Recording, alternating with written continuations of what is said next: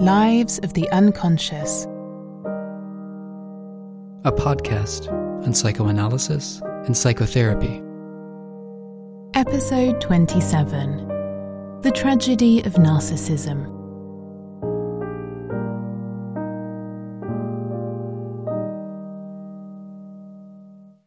The diagnosis of narcissism appears to have come into vogue, not only in the field of clinical psychology. It is an inescapable diagnosis for just about any critique of contemporary society, frequently being invoked as the psychological explanation for failed relationships or reckless behaviour of all sorts, even for catastrophic political decisions. Presumably explaining everything from the presidents of great nations to the driving habits of alpha males on the highway. Even our selfish disregard for the impact our behaviour has for society and the planet. Or think of so-called social media, where the promotion and celebration of the self takes on excessive forms. Are these all manifestations of a collective narcissism? What exactly are we talking about when we talk of narcissism? How do such diagnoses of our times relate to the clinical and psychoanalytical understanding of narcissism? Narcissists are generally understood as people who appear exceptionally enamoured with themselves, whose conviction that they occupy the centre of the world is without limitations. There is no doubt that such characterizations are readily found so-called extroverted or phallic narcissism. Like addicts, narcissists of this kind crave validation and admiration from others, must incessantly prove themselves and demonstrate great achievements, or, in their absence, at least fake them. They live a life of apparent superlatives, the smartest, the most beautiful, the fastest, the richest, the most athletic, and so on. They often captivate at first sight, as they glitter and shine. Anywhere they stand or go, the spotlight seems to follow. But anyone who comes close, or moreover steps in their way, will come to grips with an entirely different side. For at the same time narcissists are easily offended, cannot take criticism, and cannot handle competition. Anyone who forms a relationship with one, whether that be business, private, or even a romantic relationship, will quickly encounter characteristic patterns and dynamics in their relationship, about which we will hear more in a moment. Over time, most are deterred by this excess of supposed self-love, the egocentrism, the absence of empathy, not to mention the inability to accept criticism or admit mistakes. They polarize and divide, arouse anger and disapproval, provoke rage and malice, even contempt, which all figures into the tragic and sad dynamic that is narcissism. The sad side of narcissism is at first less evident, but as we will hear, it highlights a critical point.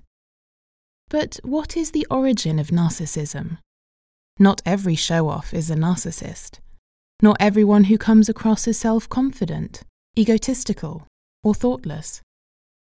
What is certain, however, is that most narcissists have tremendous difficulties seeing things from the perspective of others in a truly empathetic way, which manifests itself in a rather one-dimensional way of thinking.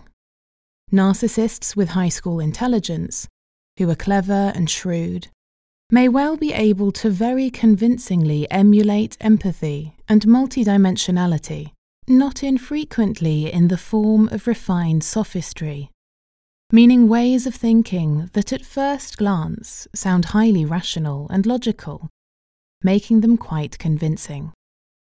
After all, they know that they are supposed to respect others' perspectives, should praise and applaud others' successes, and may outwardly do exactly that. But ultimately, in the world of narcissism, there is always and only one perspective to consider, one's own. But are such practices and perceptions the real product of a boundless and true self-love? The term narcissism is derived from the Greek myth of Narcissus, a remarkably handsome but vain young man. Narcissus dismisses his numerous suitors and admirers in a cold and insensitive fashion.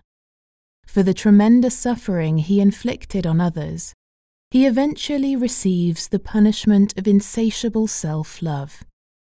He is supposed to experience with his own body how mortally lonely one feels in his presence. Consequently, Narcissus falls so hopelessly in love with his own reflection, in which, alas, he cannot recognize himself, that he eventually perishes and dies. Narcissism, as we have heard, is always bent on superlatives. So when the British writer Oscar Wilde explored this story from the Pool's perspective in his poem The Disciple, the Pool had this to say about Narcissus. But I loved Narcissus because, as he lay on my banks and looked down at me, in the mirror of his eyes I saw ever my own beauty mirrored. Is narcissism really about excessive self-love? Such an interpretation would only touch the surface. It is a psychoanalytical truism that the way one portrays oneself to the outside is not identical with how one feels inside, which, by the way, is why self-assessment questionnaires provide only limited insight into the true core of one's personality. The reality can, in fact, be the exact opposite. In keeping with the maxim, where everything glitters and shines, filth silently abounds. This is not only true for the prim and proper, who in actuality have their own dirty laundry to hide, but also for many who want to appear all too self-indulgent, powerful, glorious, and exalted. The mirror of narcissism has the capacity to transform things into their very opposite. That which a narcissist wants least of all to see in their reflected image is in fact that which they actually do feel and think about themselves.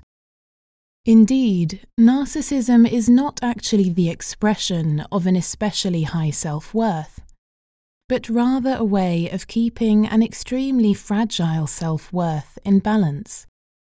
And the more weight dragging the one side down, the more force needed to jack the other side up. Narcissism is a form of psychological defense, used to stabilize self-worth. All of us utilize narcissistic defense strategies from time to time, usually when we are feeling slighted. As in the following example, we fall in love with someone and yet get turned down. A typical thing we may say to ourselves would be, "There are plenty of other fish in the sea." What we are also saying is that the desired person was not so amazing and terrific after all. In other words, we devalue the desired person who has spurned us. For, by comparing ourselves with the person we so desired, we settle the balance by assuring ourselves we could just as well find others of the same caliber. The value that we should actually have deducted from our own self-worth after being rejected, we ultimately end up deducting from the value of the other person. Another typical behavior pattern would be compensation. In other words, using a substitute or alternative to recover feelings of self-worth that were lost. For instance, in our example, by surrounding oneself at the next party with extra desirable men and women, and by appearing exceptionally at ease, high-spirited, and independent. To some degree, these defense strategies are an important and useful means of protection and serve to maintain a healthy self-worth. What hurts, say in the case of rejection, is not only that a wish has remained unfulfilled, but that our desires have exposed us. offering a peek into our longings and urges, where we have now been left cold. For every injury to our self-worth, or one could say, for every narcissistic injury, there is a feeling of shame, to be exposed for who we are, what we are, and the way we are, to be made to look foolish, or to be rejected for an essential part of our identity. For a start, narcissistic defenses or compensation strategies are like a protective shield over a wounded part of the self, and not something pathological. As long as they do not grow into our skin and transform into character armor, that is to say, they do not develop into an integral and inflexible part of one's personality. But why put on such armor? Because protection is not only needed under special and extraordinary circumstances, but permanently. Everything is an attack on self-worth, even the slightest stirrings lacking praise or confirmation. Every deficit in knowledge, all failures, strike an existential feeling of shame.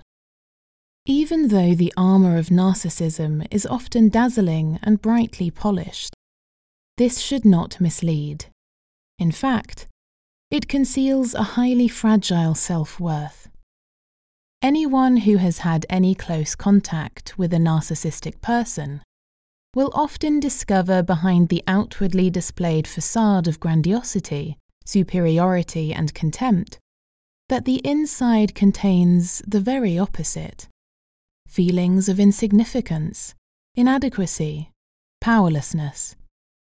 At the same time, narcissists can often have great difficulties owning up to their feelings of insignificance, dependency, and powerlessness, or even recognizing them at all, even when it is obvious to others. We have already heard about two typical defense strategies: devaluation and compensation. And narcissists can make use of these to an exhaustive amount.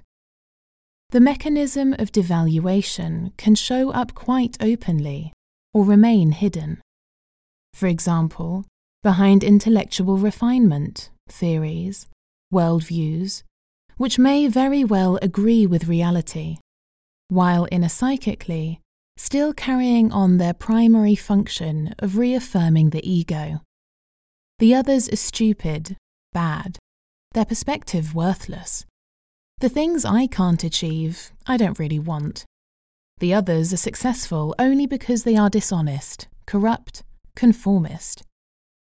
Sometimes, however, these devaluations fade entirely into the background, and narcissists may be able to superficially show appreciation for others and maintain good social relations.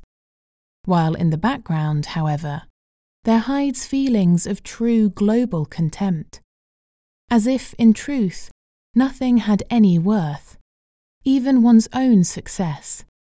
Even praise from others is received with secret contempt by the personality structure of a narcissist. Compensation strategies can be equally crude.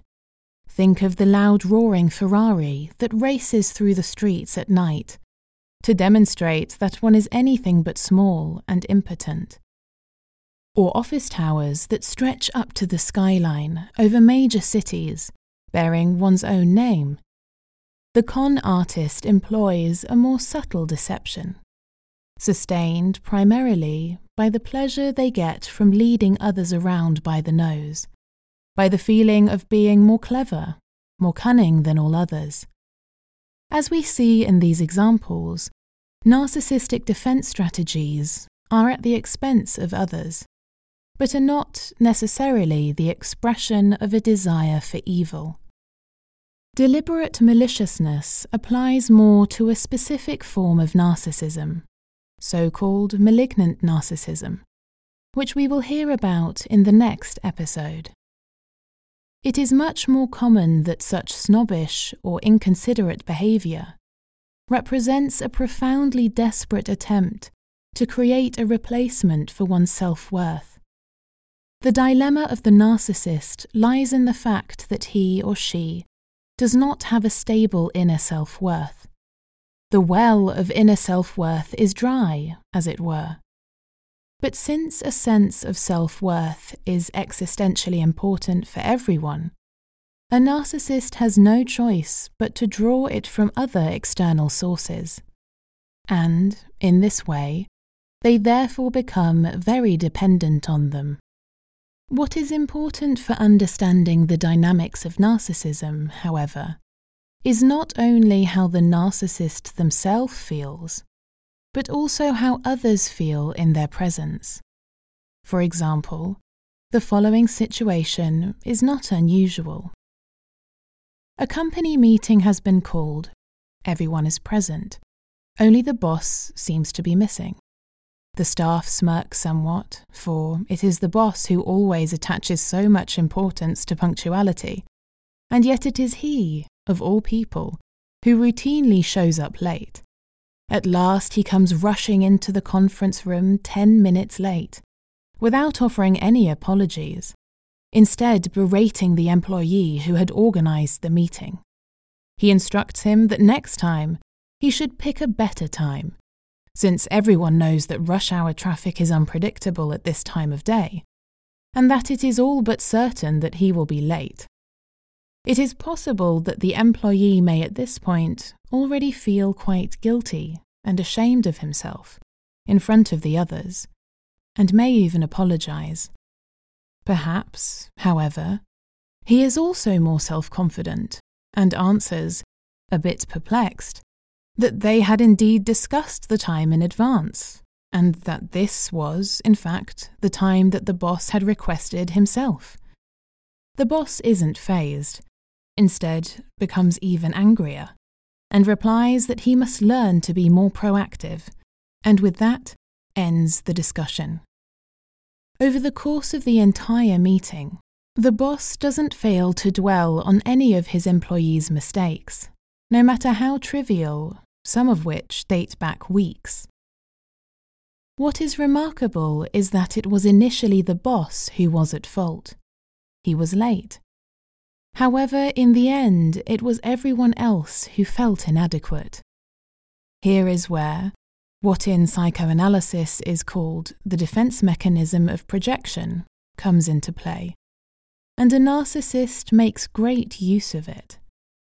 Projection is a basic psychological mechanism by which a person's own, often very intense feelings and experiences are externalized, for example, by transferring them to another person. This inner state of mind then resurfaces in the external world as a mirror image. With the mechanism of projection, we can understand the question, "Are you hungry?"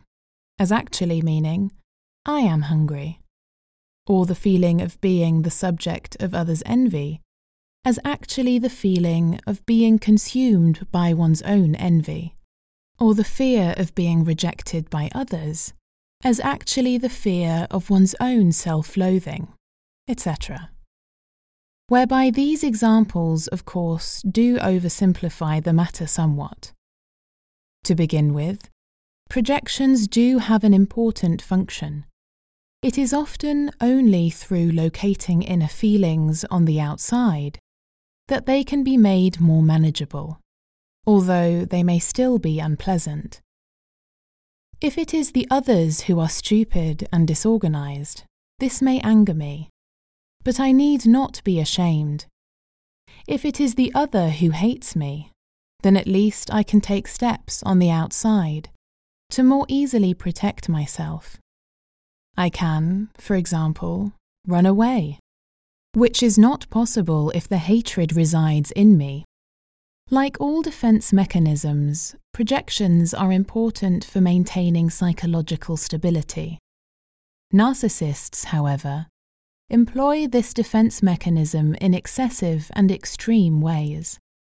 So it is all too often the case that what the narcissist charges others with actually applies instead, to their own innermost fears and troubles. It is not I who does a bad job. It is not I who is unreliable. It is not I who is fearful, clumsy, weak, or stupid. It is the other. Incidentally, this defense mechanism is one of the reasons why narcissists so seldom seek therapy. Or, if they do, why it is often so laborious. And, if it is not abandoned far too early, why it can be so lengthy. For the narcissist doesn't see that they have a problem. The problem always lies with someone else. If they are savvy, a narcissist may succeed in creating a kind of narcissistic world to surround themselves with, and this structure may offer them with relative stability in life. Any such environment they create will often be characterized by structures of profound and deeply entangled dependency. For the mirror of narcissism does its work on others too, also awakening in them their own longings, for example, for a strong parental figure, or provoking aggressive feelings and resentments, legitimize aggressive effects that are otherwise subject to psychological censorship. The phenomenon of Trump is hard to understand without this dynamic. Furthermore, in relationships, this frequently plays out in the fantasy of being the only person who can save the narcissist, who can help and free them. Indeed, this too is a bond given strength by a narcissistic vision. As we have heard, a narcissist is deeply dependent on others, for admiration and confirmation can only be applied from the outside. In keeping with the idea of projection, however, they must at the same time avoid this very feeling of dependency at all costs. Hence, the situation must be reversed. Others must be made dependent upon them. It is difficult to avoid dependencies in life, but they at least appear more manageable if the arrows of dependency point away from the narcissist. This is one of the reasons why narcissistic individuals so often occupy positions of leadership and power in our society. For example, a professor or boss generates dependencies by virtue of their institutional position, while being able to move around quite freely themselves. But the narcissist will also make sure not to feel too dependent in private relationships. For this reason, narcissists tend to have superficial and non-committal relationships. There are, however, also narcissistic people who manage to form lasting bonds. In fact, a very durable relationship may instead develop, whereby durable is not the same thing as good and mutually enriching.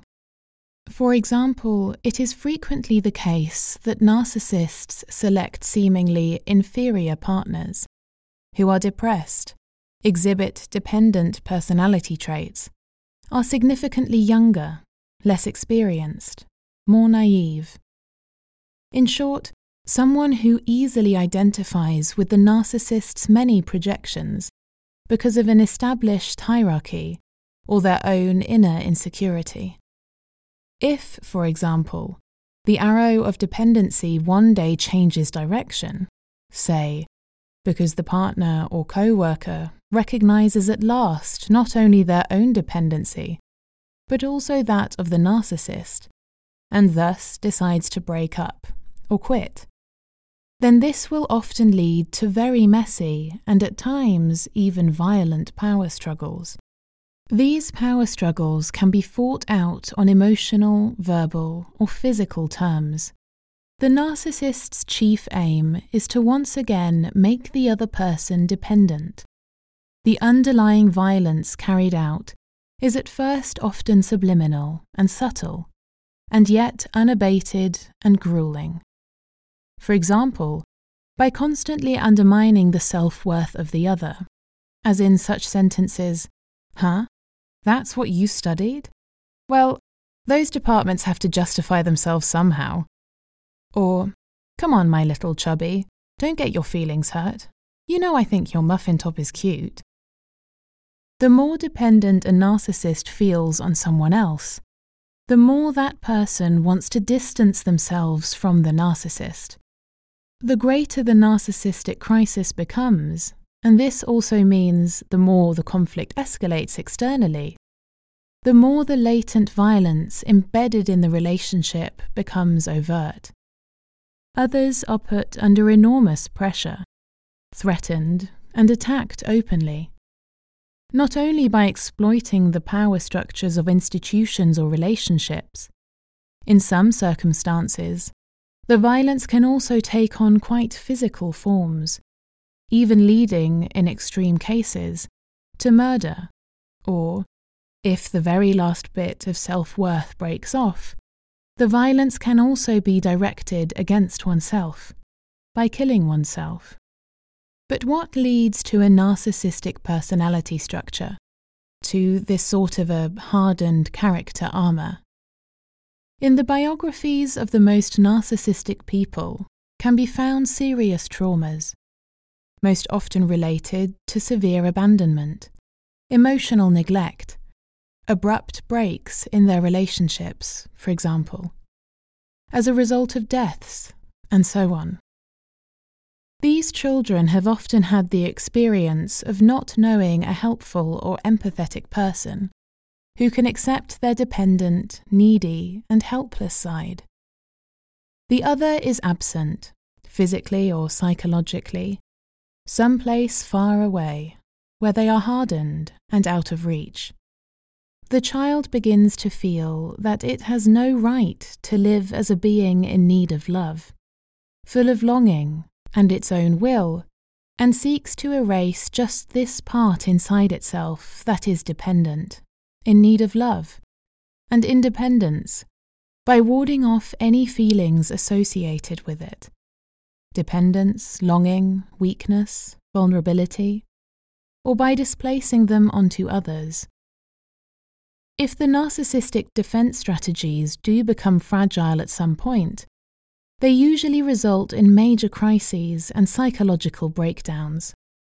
It is precisely this helpless and powerless child that, through the countertransference, is able to trigger the greatest feelings of pity in others. Even when narcissists treat others badly, they still give one the feeling that under no circumstances should they be harmed, for they are already so deeply vulnerable. For this momentary instant, their once so powerless and actually so helpless being comes to light. What is so tragic is that allowing oneself to get involved with such a person who is in fact so needy, and trying to offer them the support they need, only leads back into a vortex of dependencies and projection. The truth is that the only way to extricate oneself from this is to distance oneself from the narcissist. Without noticing it, the narcissist's traumatic repetition compulsion consists in recreating the very situation they fear the most, being abandoned and rejected. The tragedy of narcissism is that the very thing that is yearned for the most, that must be achieved by all means, to be seen, recognized, and loved, is, in the end, lost through those very same means.